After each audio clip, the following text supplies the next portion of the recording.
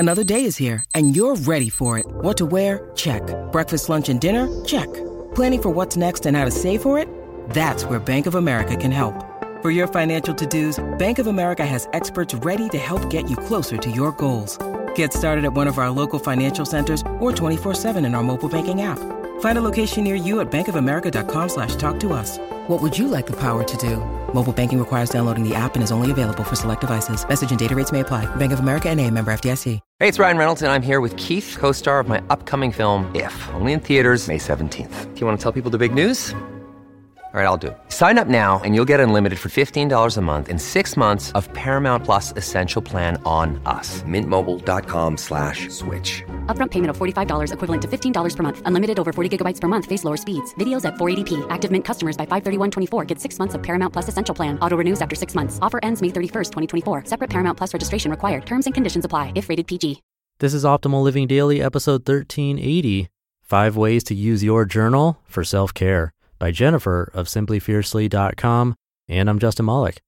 Happy Saturday and welcome back to Optimal Living Daily, or the OLD podcast. The premise is simple here. I get permission from authors to read you the best stuff I can find, covering self-help, minimalism, and more. For now, let's get right to it and start optimizing your life. 5 Ways to Use Your Journal for Self-Care, by Jennifer of simplyfiercely.com. I've always loved journaling, but before this year, I never made it a regular habit. It was usually something I'd pick up whenever I bought a new journal. But after the initial buzz of, ooh, pretty blank pages wore off, I'd lose my enthusiasm.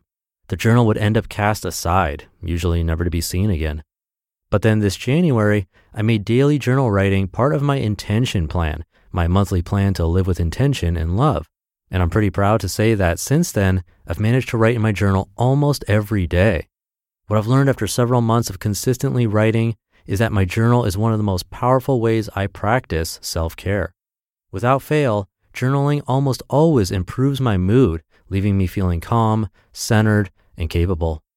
Because I know how tough it is to start and stick with a journaling habit, I wanted to share with you a few of the ways I use my journal for self-care. I think one of the biggest roadblocks is not knowing where to start with writing, so hopefully you'll find a few of these super simple ideas and prompts helpful in your self-care practice. Observe and explore your feelings. Have you ever caught yourself having one of those out of nowhere, please don't talk to me, look at me, or touch me, everything's driving you crazy, bad mood sort of days, but you have no idea why? Slowly puts hand up. I know when I'm feeling this way, it's easy to write it off as waking up on the wrong side of the bed or just feeling off. But I found that when I take time to examine my feelings, I can usually find there is a specific worry or problem that needs to be addressed. And trust me, in the long run, this is much more productive than writing it off to some sort of bad mood fairy. So instead of brushing it off, I use journaling to help me dig deeper and get to the root of the problem. Writing prompt, how do I feel? And let your heart pour out. Be honest with yourself. I often start with, I'm having a bad day, but I don't know why. Or, I wish a plague would wipe out the human population so I could have a few minutes of peace. Just kidding. Sort of. But from there, I explore different ideas, let my feelings flow without filter or judgment, and write. I almost always find that with time, I can distill my negative feelings down to a specific cause, such as resentment, jealousy, self-doubt, or disappointment, and that awareness helps me to address the issue head on, or to simply accept what I cannot change. Clear your mind. I learned a few weeks ago that one of the greatest acts of self-care is enjoying a quiet mind. It's such a luxurious feeling to stem the tide of to-do lists, emails, and ideas running through your head, and to just stop thinking. The silence is priceless. One simple way to find this silence is to do a brain dump. Open your journal to a blank page and let loose. Write down everything that is on your mind until there is nothing left. When I'm done writing, I usually feel tired, but in that good post-workout sort of way. I know that my thoughts, worries, and to-do list are safe and sound, so I can just relax, let go, and enjoy the moment. Write a gratitude list. Practicing gratitude is an act of self-care because it shifts your mindset from one of scarcity to one of abundance. Instead of feeling stressed and worried about what you feel your life is lacking, you feel blessed and thankful for all that your life is made of. A simple way to start practicing gratitude is to write lists of everything that you're thankful for in your journal. It's a simple yet powerful way to ease your mind and lift your spirits. Forgive yourself. I have a rather unfortunate habit of beating myself up when I make mistakes. I'm pretty sure that, sadly, I'm not the only one. When I make a mistake at work, or say something awkward around new friends, or make a regrettable impulse purchase, I dwell on it, and my inner voice can sometimes be a nasty piece of work. But I am getting better at being kind to myself, and through journaling, I'm learning to accept that I'm human and imperfect and forgive myself. Journaling works for me because it helps me remove myself from the situation and view it objectively. Sometimes I even think of myself in the third person because, let's face it, for some reason we are so much more forgiving to others than we are to ourselves. When I look from the outside in, it helps me to accept what has happened, move on, and most importantly, forgive myself.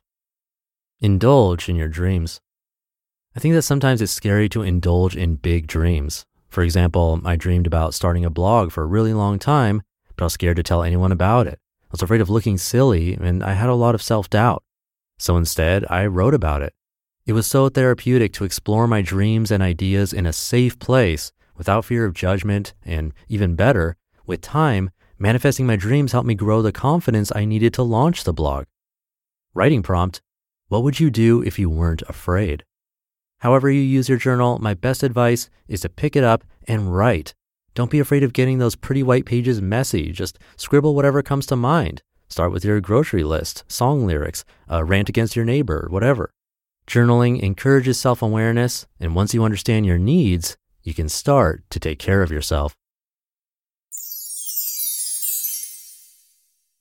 You just listened to the post titled 5 Ways to Use Your Journal for Self-Care by Jennifer of simplyfiercely.com.